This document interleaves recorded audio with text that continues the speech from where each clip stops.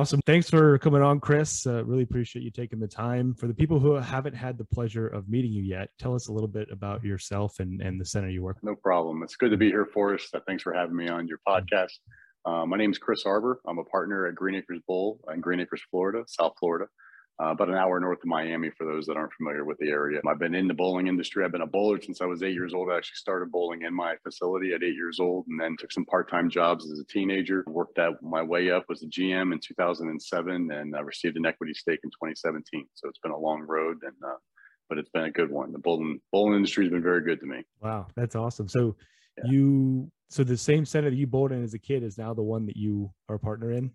Yes, correct. So as a cool. child, I was active in a lot of different sports. Baseball was one of my big ones. But then once I got involved with bowling with some friends, and I just it was just very natural for me. And it was also an individual sport because when you didn't have friends around, you could go and do it. So I gravitated to it. That's awesome. Did you ever imagine as a 8-year-old kid that you would be a partner in the? No, I didn't. And it wasn't until later on that I even thought that I could be good at it. About 14, I think, about 14, 15, when I started working there, I saw some of the other teen bowlers and realized that I was better than most. And it kind of got me excited to try and get a tour card and make it as a bowler. Yeah. But no, I didn't think about it. Not in the beginning. No. Wow.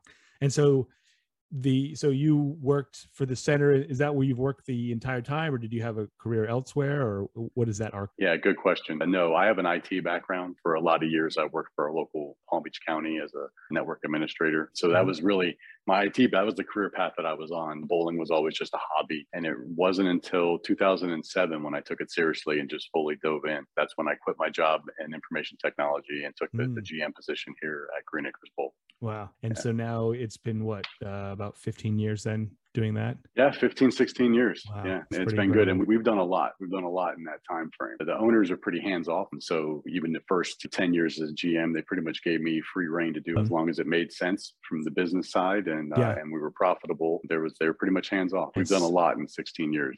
So. Wow.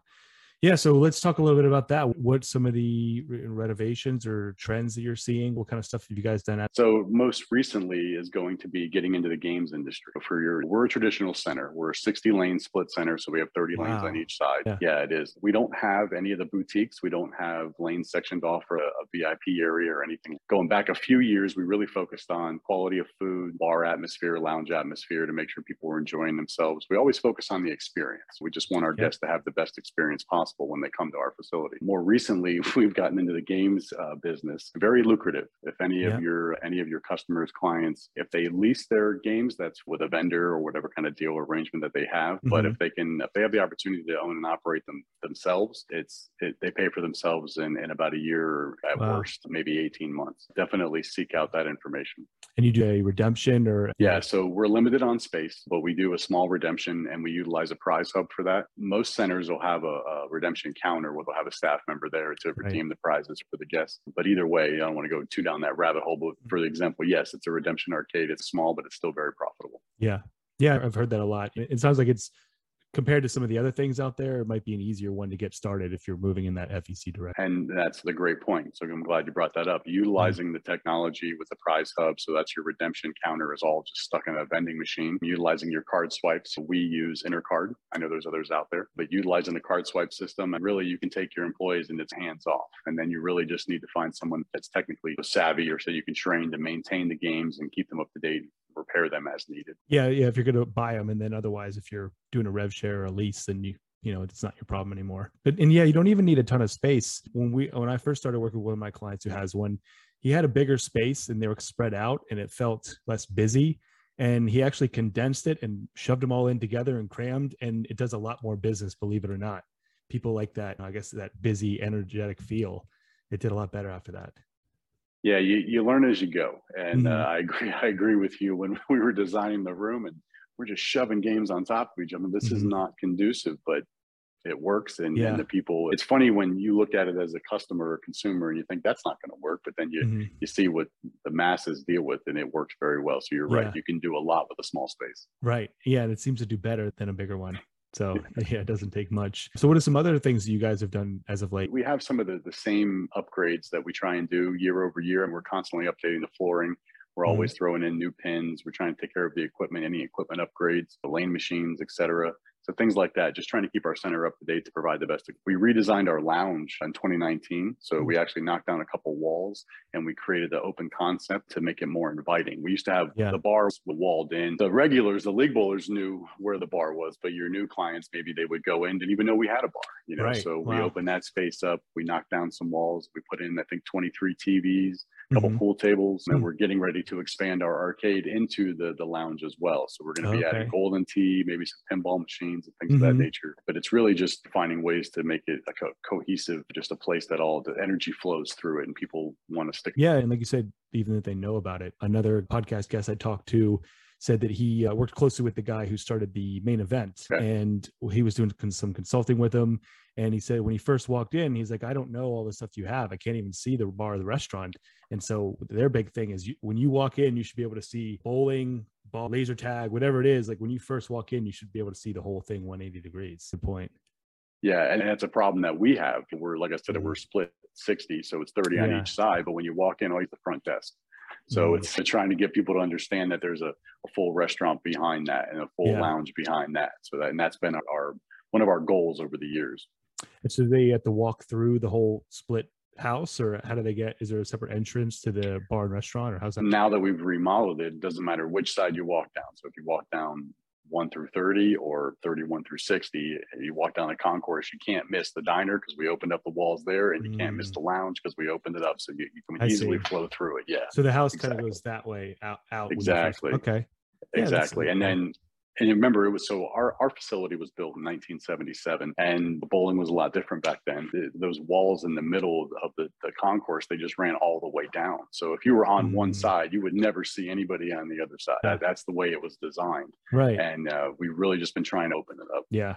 Especially if, I don't know if you guys are moving in that direction of more open play bowling, but I feel like that's what they want to see, is just more and families getting together. I don't know, are you guys seeing somewhat of a transition to that, or are you more in the league play tournament stuff? So we've been lucky over the years. We've always been a good league center, a strong league base, and we try to run as many tournaments as possible. But obviously the rest of the proprietors out there, we've seen that shift into open play, the demand for open play. We do a good job though trying to balance that out. Right. So you have to work with your league bowlers to make sure you give them exactly what they need. But then at the same time, you have to have those windows of opportunity for that open play, and then change your specials accordingly to make sure that your open play guests come in and feel the same love that you extend to your league bowlers. So that's a very good balance. We have a good balance of doing that. But yes, we've definitely seen that even more so since the pandemic. We saw that we were watching that trend. We were losing about 4.5% of our league bowlers every year over year, and we were gaining 12% on the open play side. You could just see that the shift was going. And then the pandemic happened, and it just, after when that opened, just the floodgates came. So, and it really exposed everything that we could have done better, technology and operations and efficiency.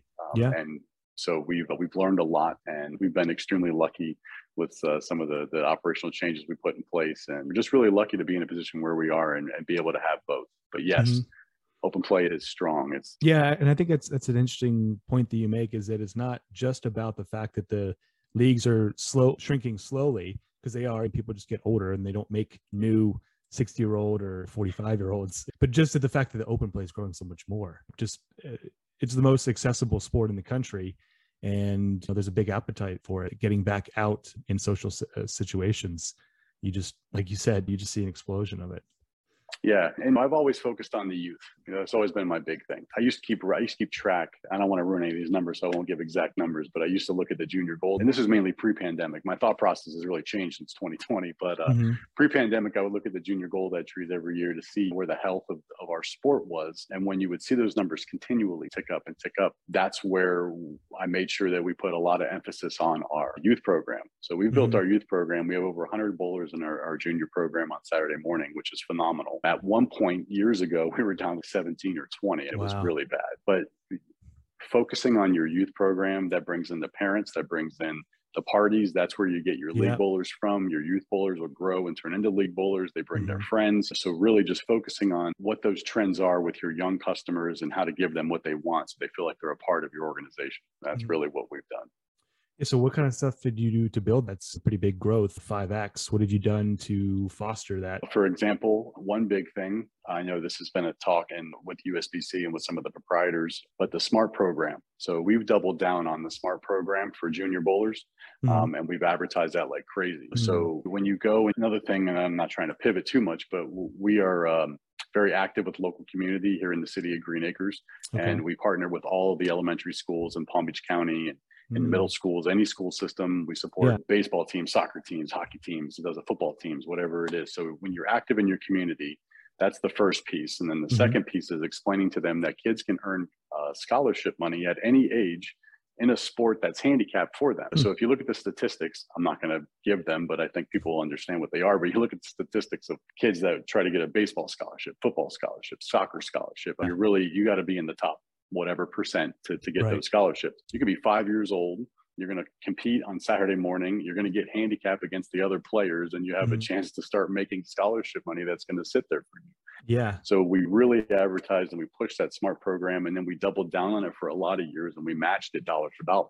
So if your child won $200, $300, $400 in a summer program or a fall program, we would match that dollar for dollar if they chose a scholarship. That was a big piece. That was definitely a big piece. What kind of an investment is that for you guys? You mean how much, or right? Exactly. Yeah, I'm just curious. If someone wants to do this, how much would they expect to put into a program like that? Yeah, it's gonna be based off of your how many entries you have and how much money you bring in. So at the time when we were doubling it, we were spending, our overall prize fund, I believe, was roughly $5,000. And then we were matching that dollar for dollar, so it was costing us about $5,000. So, because we were paying out about $10,000 a year in total. Yeah. Small price to pay to invest in. Yeah. And then I knew when I tried to explain to our junior bowlers and their parents, I said, listen, we're going to start this and we're going to do it. It was easier to do it when we were small. So when we only had 20 kids, it wasn't that big of a deal. When it grew, we got to, I think we stopped doing it at about 80. Once we got up to about 80 kids, we said, listen, we can't afford to do this anymore. We do other incentives to take care of the youth program. We help out with sponsorships. We still generate money. We pay for them to go to tournaments. We pay for as much as we can. So we're always giving back to the youth. That was just one piece to help it grow. Yeah. Okay. Interesting. What else did you do to promote it? Is, I guess you said outreach in the community, or how did you get the kids involved, or at least get the message out? The biggest piece is going to be your youth director. So who you task the job with communicating with those kids, parents, and the community. We went out and found the perfect person at that time. And I will say this, because we've been through a couple of youth directors, it's all about finding the right person at the right time. And then that job, it's a lot of work, and the rewards aren't always there. So they have to be committed. You want to find someone that's got a kid in the youth program or two kids in the youth program, that's a fairly accomplished bowler, that's a good person, has good relationships.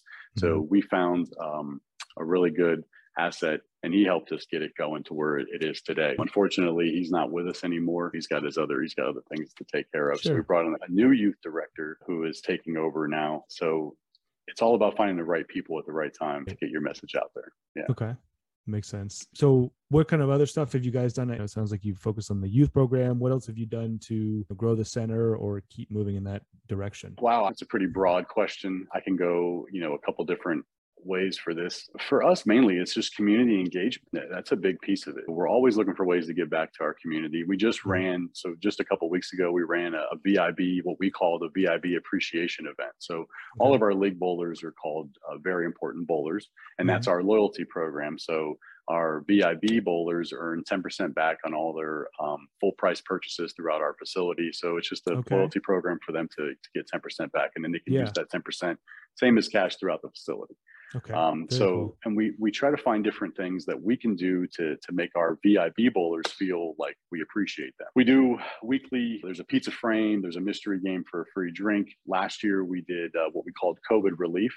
So we put all of our teams from every league into one pool, and then we pulled one team a week, and we gave everybody on the team a $25 gift card. When you look at that, season runs 36 weeks. So we have one league that's got 5 members on the team. So I think the total spend was like $3,800, but every week a team was chosen and they each received $25. And we called it just playing off the pandemic that we came out of. And then off of that idea, to finish this season, we created a VIB appreciation event where I went out with some of my local business contacts that we have some local businesses in the area that support us, and I support them as well. And we received a bunch of gifts and donations, and it was all about getting our league bowler the opportunity to come out and bowl.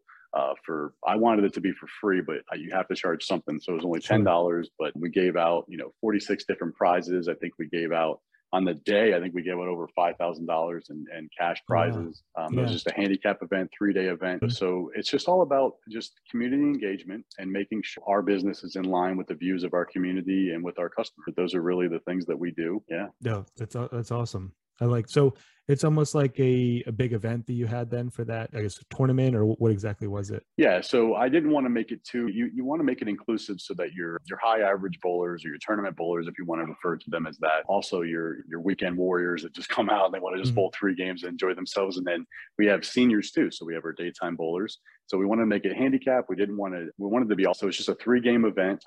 We explained it to them. It's just a league. You're just going to come out on Sunday and bowl 3 games. We're going to deal with the handicaps. You don't worry about that. But we did 90% of 230. We got a lot of the scratch bowlers to come out because we opened up different incentives. We had somebody run all the side action you can imagine: regular brackets, reverse brackets, Nassau's, eliminators, you name it, blind doubles. We were running all that. So the scratch bowlers knew they could show up and spend money and make money in the side pots. Your handicap bowlers knew they were just coming out to have a good time, and there were these donation raffle prizes that they could win.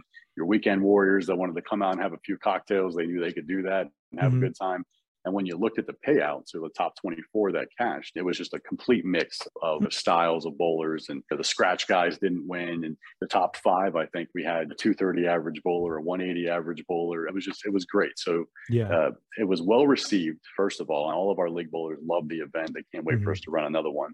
And the prize money and the gifts and everything was just distributed evenly. And that's how everyone's going to have a good time, and they're going to come back. So we capped it this year. This year we capped it at 120 entries because we could put that easily on one side. Yeah. With the demand, we may increase that next year. So we'll see, but it's going to be something we're going to try and make an annual event. So that's what we're working on. That's cool. So now, as far as leagues go, are you mostly like a sanctioned league, or you do some social leagues, or what have you seen in that area as of late? Yeah. That's a good question too. If you add in the daytime leagues that we have, because most of the daytime leagues are not sanctioned, but it's not that they couldn't be. So our center is a sanctioned center. Right. We certify our center every year with you, and we give our leagues the option if they want to sanction or not. We don't dictate. The one thing that I don't like to do is I don't like to dictate to my leagues how they have to operate. Sure. So we've always given them, we sit in on the meetings and we advise them on which directions they can go. But the social leagues, that's a big piece. We haven't been able to kick them back off since the pandemic, but pre-pandemic, one of our best leagues was a league called Survivor, which I actually inherited from somebody that I highly respect that brought me into this industry. But she ran a league called Survivor, and it was given to me, and then I took it and added things to it. And that it was exactly that. It was a short session league. So it would run for, I want to say about 12 or 14 weeks. And we would run it from like late August all the way up until Thanksgiving. And then we would take Thanksgiving and the holidays off, and then we would kick it back off in January and run it into late April or early May. Yeah. And you don't have enough time in your podcast for me to explain it to you, but the easiest way I'll tell you is just because you have the most points in the league doesn't mean you're going to win the league. Because just like the show Survivor, a team gets voted off every week. Oh, cool. And then so you keep bowling, and then there's a reinstatement challenge so you can get back in. And there's team versus team challenges. There's individual challenges, the individual jackpot. I mean, if you can think of your like Saturday night moonlight bowling, but twisted into a league that ran for 10 or 12 weeks, that's what we created. And it's still the most asked about and requested league for us to bring back. Very unorthodox. It's not by the book at all, but that's what but again, the key. So as we have this conversation here, and we're talking about my center, Southeast Florida. I know you have a center on the East Coast, and you're working off the East Coast. But to the proprietor in South Dakota, to the proprietor in North California, or Oklahoma, you really have to understand your demographic, your customer base, and because if I was somewhere else, I might have been doing a rodeo league or anything like that. So it's really just understanding your demographic, your customer, what they need, what their needs are, and that's where you get the best out of everything. But I'm all about social leagues. It's a big thing. Yeah, I've seen certain ones work, like you said, better in other spots. But like you said, at the end of the day, it's about giving them kind of an option to say, what do you guys want to do? And then having a spot to do that. Because that is the one thing, the flexibility is nice, the shorter time frame that you're only committing to 12 to 15 weeks rather than 30. And then I've seen other things work where you have almost like a substitute. You have maybe a 5 or 6 man team, and you can sub in as you want. I think it's appealing to a little bit broader range, and kind of like we were going back to the open play, it's just a bigger market, so you can just get more people involved if you open that and make it accessible to them. I've seen a lot of success with at the centers that we work with, like more of a social, they call it a drinking league with a bowling problem, and just that kind of thing. People really, that becomes their night out. They really, and it's become the busiest and highest grossing, because if they're drinking more, they're spending more, they're probably going to eat. And as far as a revenue standpoint, it's your best bang for your buck. Yeah. One thing I love to do is show how you can intertwine your high average bowlers and your weekend warriors and get them in the same event and make everybody happy. And that's what the Survivor League did. We would have jackpots that would pay out a couple $1,000s, because they would roll over weeks or whatever.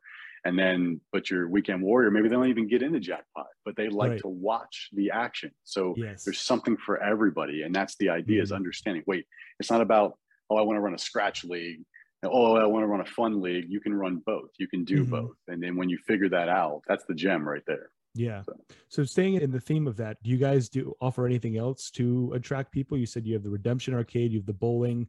Some people will do like an axe throwing, or you have your restaurant. Is there other concentric circles you guys are adding to appeal to a broader? At this time, no. We have billiards tables, so you can come in and shoot some pool. Obviously, we have the arcade. We have a meeting room. So we were trying to focus more on doing some corporate team building events. That was a big piece. Yeah, exactly. Especially in our demographic. So finding those businesses want to bring out 20 people, do a little sales meeting, a little bowling, pizza, etc. But no.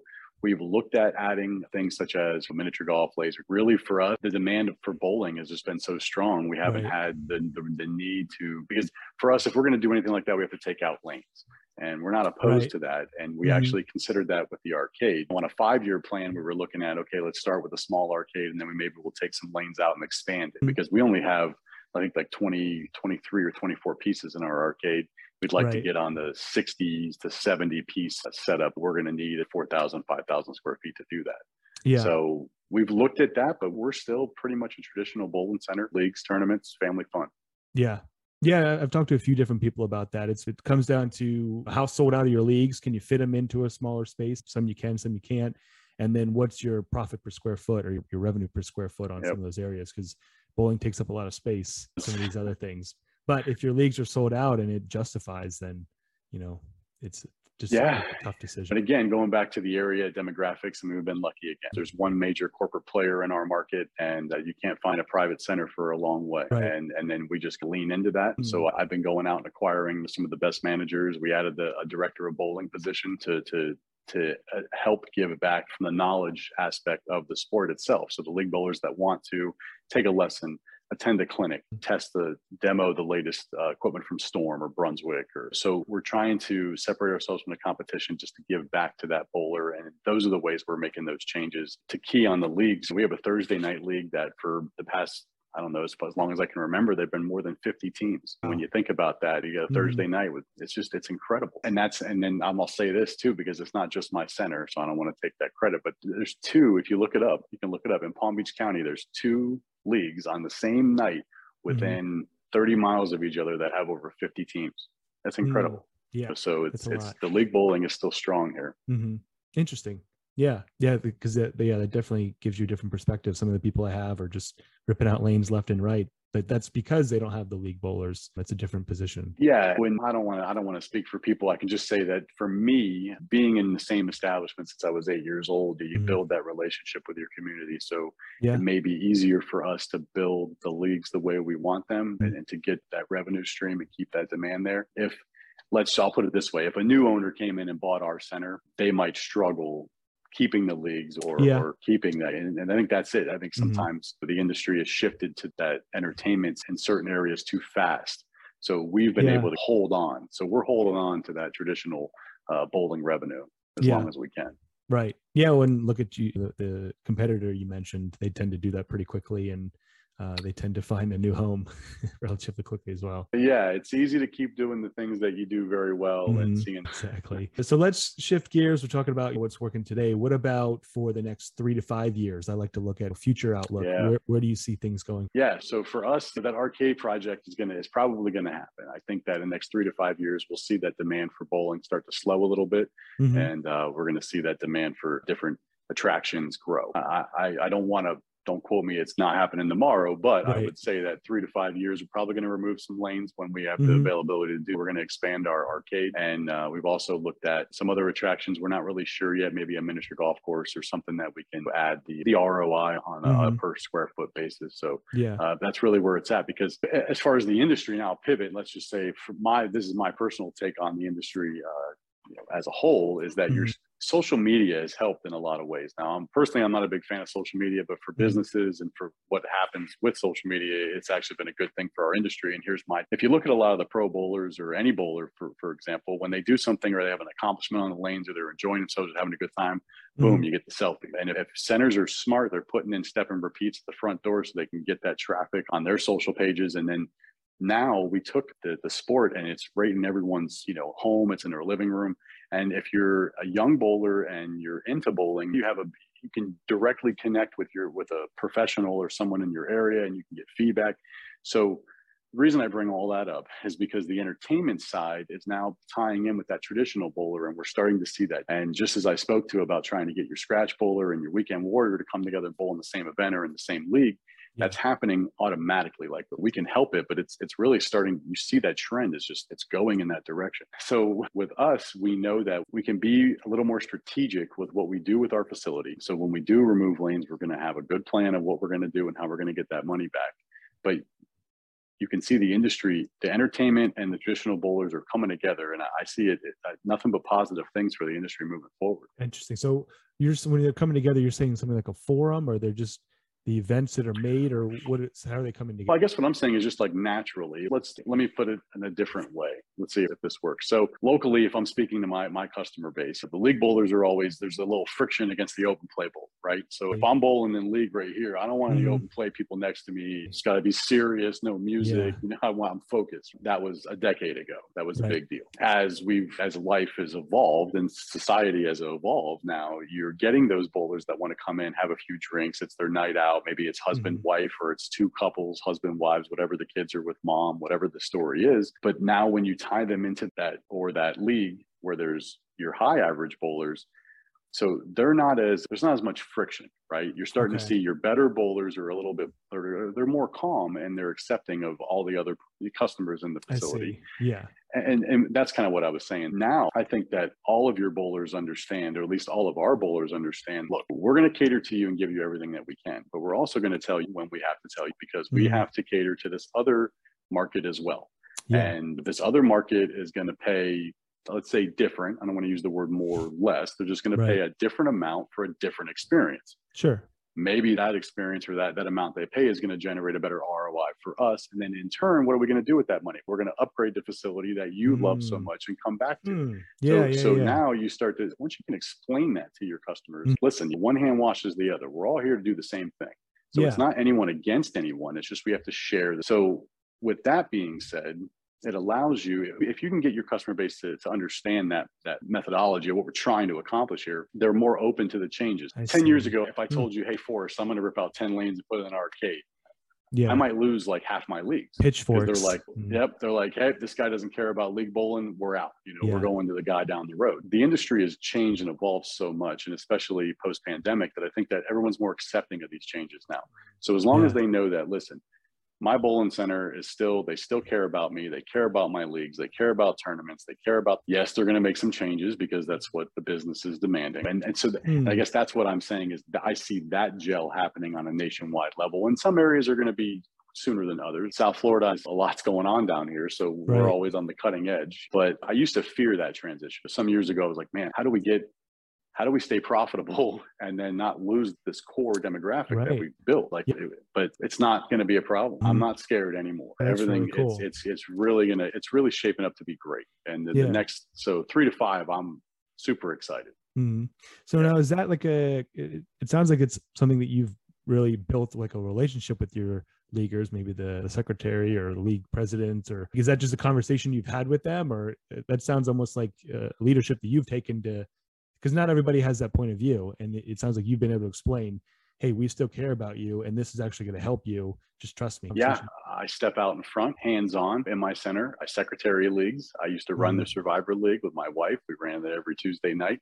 for years, many years. My bowlers have my cell phone number. They call me. And it's you got to put yourself out there. You got to be committed. You got to put yourself out there, and you got to handle things the right way. So when I say something, they know that I mean it. When I tell them that their concerns are being heard and we're working on it, then they trust me and they believe in me. When your track record speaks for itself and your actions speak louder than words. So I don't say anything, and they know that. And listen, you can't make everybody happy. So I don't want to sit here and paint this pretty picture. Everyone loves me. That's not the case. I have a lot of enemies out there, I'm sure, but at least the people know that I stand by my word and I do what's right for my company and my customers. We do things. We always have a league secretaries meeting once a year. So we invite all the secretaries and presidents in, talk about the center, the business changes, upgrades, where we're going, pricing, et cetera, get them out in front of it. And if you can build that great relationship with your secretaries, because they're your liaisons to your, that's your direct line link to your customer right there. So I don't want to say get them on your side. I just want to make sure that they have a full understanding of where you're coming from and what you're trying to do. So if they like it or not, they can explain, okay, I know you heard this drama, but here's exactly what Chris is saying. This is exactly what the business is doing. And here's why, like it or not. And that's it. I'm always thinking, my mind's always in my business. I'm always trying to make sure that everyone's included at all times with every decision that we make. Yeah. Yeah, that's quite a testament. That's pretty cool. Almost masterclass in community building. I wouldn't go that far. You can say that. Yeah, that's really cool. Okay, so a couple specific questions I like to finish out with because we're nearing our time. Is how are you guys handling recruiting right now? Staffing seems to be a big issue for a lot of people. What are you guys doing? You haven't mentioned it yet, so I don't know if maybe it's not a problem for you, but what do you guys do for that? Anything and everything. We've really, I hate to throw that at you, man. We've tried just about everything that you can. Personally, these are okay. These are always just our personal experiences. We've tried some of the recruiting software out there. I won't name any of the companies, but for our industry, it doesn't yield the best results. I'll just put it that way. You find people that are skilled, but it's not right. With us, honestly, it's word of mouth. And that's really what it comes from. We've always tried to hire maybe teenagers that either bowl in a youth program, or you got to find someone that has a connection to your business. That's what that's how it's been our key. Find someone with a connection to your business that wants to be there. And when you find that, then you show them, hey, this is why we do what we do. And this is what we're here to do. And it's all about the culture. Luckily, we've built an amazing culture. And that's the worst thing that happened through the pandemic. Like, we can lose the business and the revenue and we can make more money. We can figure that out. But our team, we lost a lot of our team. And I'm talking about people that we hired them when they were 14, 15 years old. And then they went through college, and then they were in their early 20s and still work for us. And that's knowledge and experience that you can't plug into a new hire. So those middle managers that knew the business inside and out, they knew the way I thought, they knew the way our management team, how we dealt with things, and you lose that. So it's a big hit for the industry. For us, what's been is really just finding people that are either dedicated to the sport, they love the sport, they want to be in your facility, and then you just teach them the culture and create that fun family atmosphere. Because even like my team, I call them my family. That they have to be. If your management team and your staff, if they're not part of you, your business is going to suffer, and they're not going to feel included. Luckily, with a lot of the push from the open play, revenue has been decent, and we've been able to get back. We're floating again. After the pandemic, we were in the red for a long time, but we're getting out of that. So we've been able to get out in front of some of the raises, and we've been giving out raises, and we pay a little bit better than some of the other small businesses in our community. And one big thing that we just turned on last month, that we just activated a 401k plan for our staff. So that's anyone that works there. I won't go into details on the plan, but we're always looking for ways to add incentives and just give people a reason to want to work there. I try to explain, like, look, we sell family fun. There's no reason you can't come here, get a paycheck, and have a good time at the same time. Yeah, absolutely. So, you guys have multiple centers, or that plan is just cover a single center? So we used to have multiple centers. Currently, we only have one. We're always looking to expand though. Interesting. Yeah, because usually you see a break point at 3 centers or so is typically when they start to get that stuff. And that's like you said, we understand the market that we're in, and we're trying to do. You got to, because businesses have to compete too. We're competing for staff, and we're competing for customers at the same time. Just knowing your demographic and doing everything you can. But like I said, we do it with culture. We try and we make it a fun environment, a place that you want to come to work. Right. But we still struggle. It's not easy, but we're close. We're really close now. We're doing really well. Yeah, that's cool. Yeah, that follows actually. I do a seminar or a webinar on staffing, and that hits a lot of the points. Is using your culture and branding as the cool place to work can help you compete, because like you said, you're competing there's more jobs than people. They're not just going to come out of nowhere. You got to give them a reason to pick you over somebody else. So the two big keys.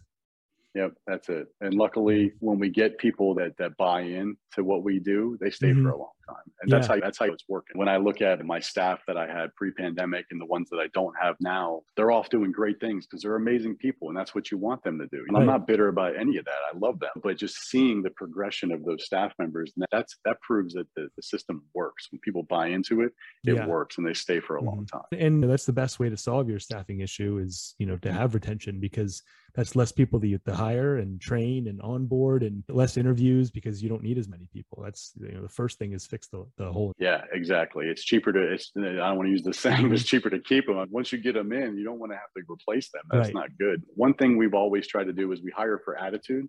Hire for character and attitude, because you can teach someone to work the front desk. You can teach someone to work in the diner, but you can't teach someone how to be, can't teach someone how to smile. So those are the simple things that we put a lot of weight on. Is just who are you as a person? We can teach you what you need to know. Yeah, no, that's great. So the next one I have is, what's your biggest challenge then today for your center? What's biggest difficulty to overcome at this point? We've gone through COVID. We've had some staffing, some shortages of supplies. What's the biggest challenge that you see? I'm going to say really just getting up to speed with technology. Let's go there, because that's where it's going to be. We get so busy now on the weekends, and we have 2-hour waiting lists on Friday and Saturday night. So really just understanding, taking a look back and self-reflection on the business as far as what our operations all look like and how that experience is for the customer and the staff employee at the front desk, checking someone in. So just identifying any roadblocks and anything we can do to streamline that. So one thing that we're going to do is, we currently do not have an online reservation system. We are getting ready to put one in. We're probably going to have to wait until after the summer to get that project completed because of just how busy we are. We can't take that task on right now. So late August, we're looking at upgrading our system. I don't want to mention any companies. I don't know who supports who, but regardless, we're upgrading the current provider that we have. We're not changing, and we're going to a web reservation system. And we're hoping that will help.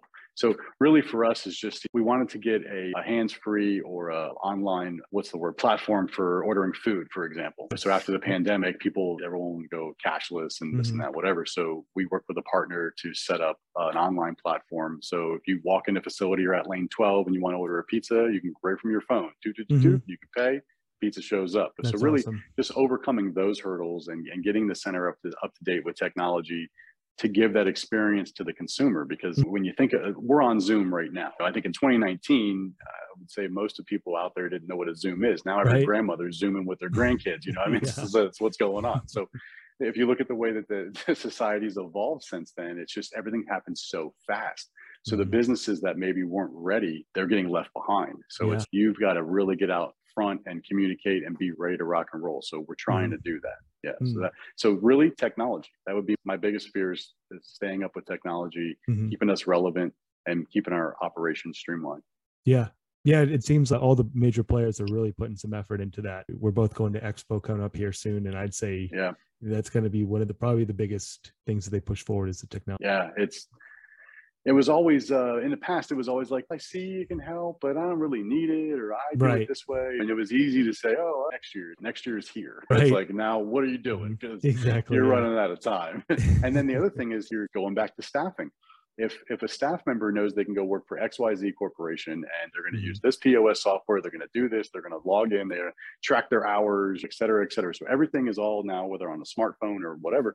Then they come and try and work for you, and they're like, wait a minute, you still do it this way? Or why don't we use this? Like, everyone else has these tools. Where are your tools? And that's really, you don't want to get left behind. Luckily, with my IT background, I've always kept us like at the back of the pack, but at least we were in the pack. And now we're trying to push. Like, we got to go. So we're really trying to get out there. Yeah, no, that's really cool. Maybe I'll make a webinar on that next, because I've talked to a few people with some really cool technology solutions, and you have to talk to the right proprietor, because some people are made a decision, I'm not going to do it, maybe my kids will do it, kind of thing, or they're happy where they're at. But for someone like you, or maybe the next generation taking over, I think the industry could benefit a lot from a technology upgrade. And it's not super expensive. It just takes, hey, let me just try this real quick. There's some great tools out there by some great companies. And really what's going to happen is, in a couple of years, the proprietors that didn't take advantage of it and didn't upgrade, they're going to realize that they made a mistake. And I think that's really what it's going to boil down to. And it's sad if they get stuck in that, because the industry is changing, and you got to get there. You got to get there. Yeah, and it's not just the industry; it's the world. The industry is just part of it, you know. Right. Exactly. Yeah, that's it. Because they're our customers too. Exactly. Yeah, that's great. So, last question I have is just the number one piece of advice you would give to a proprietor. If you could tell anyone who's either getting into the industry, opening up their first center, or maybe open up a second location, what would be your number one piece of advice? Community engagement. It's that simple. We work hand in hand, like I said, with the city of Greenacres and with Palm Beach County. We attend meetings. We go to the council meetings. Just, you have to have your ear to the streets in your community and know what your community's needs are. I think if you can show that you're there to support the community, they're going to support you. That's really where it is. And especially more the proprietor that owns one or two locations, because those corporations, they don't do it that way. And that's, communities need that support. Yeah. So community engagement, that's the key for me. That's been it. Yeah, I like that. It's almost, I've seen it work in both directions. It's almost like the wind's at your back. If you do have that, everything just seems to work for you. You get a little bit more out of everything. Yeah. There's a lot of free advertising in that too. You take part in some of the events that your community puts on, the free events at parks and things like that, and donations for schools and free game passes for schools and kids. Just showing that your business is here for the community. The rewards will just still be there. Yeah. You'll reap the benefits in no time. Yeah. And not only that, because we do advertising and marketing for some clients, and whenever you have that community engagement, the stuff that you do just goes further. It's like an extender of the stuff you have. Like I said, wind at your back, that people will put comments or they just engage with it more if they like you and they know you stand for. So it just amplifies. If you do spend a little on advertising, it goes even further. Yeah. Building your brand. It's the same thing. You're building your brand, but you're building your brand within your community in that local market instead of trying to build your brand wherever else that you think you're going to build. Right. So, exactly. Yeah. Because you still got to bowl in person. That's it. Exactly. I love that. It's a good, I'm stealing that line. Yeah. Awesome. Well, coming up on time here. I really appreciate you taking the time, Chris. If people ever want to get in touch with you, I know you have some things you're working on in the background with the industry. If people want to get in touch with you or reach out with questions, what's the best way to get in touch? Just email me. It's my name at gatorbowling.com. Chris Arbour at gatorbowling.com. I am always, responding to that. You found me. So there you go. Yeah. Just shoot me an email. And I try and stay active on our social media platforms. I do try to help other proprietors. I'm in the forums on the social media platforms and try to reach out and help. And I've had some private discussions with proprietors across the country to help them with their needs. I've been very lucky and fortunate to be in this industry. It's taken care of me and I love giving back to it. And I think that's some of the reasons that have pushed me to join the BCAF and try to work closely with the BPAA. Yeah. Anytime, just give me an email. Yeah. Thank you. It's very generous of you. And I can attest that that's true. Very good. Thank you. Cool. Thanks again for coming on, Chris. I'm sure we'll talk again soon. Yeah, man. Thanks for having me. Happy to be here. Thank you. Have a great day.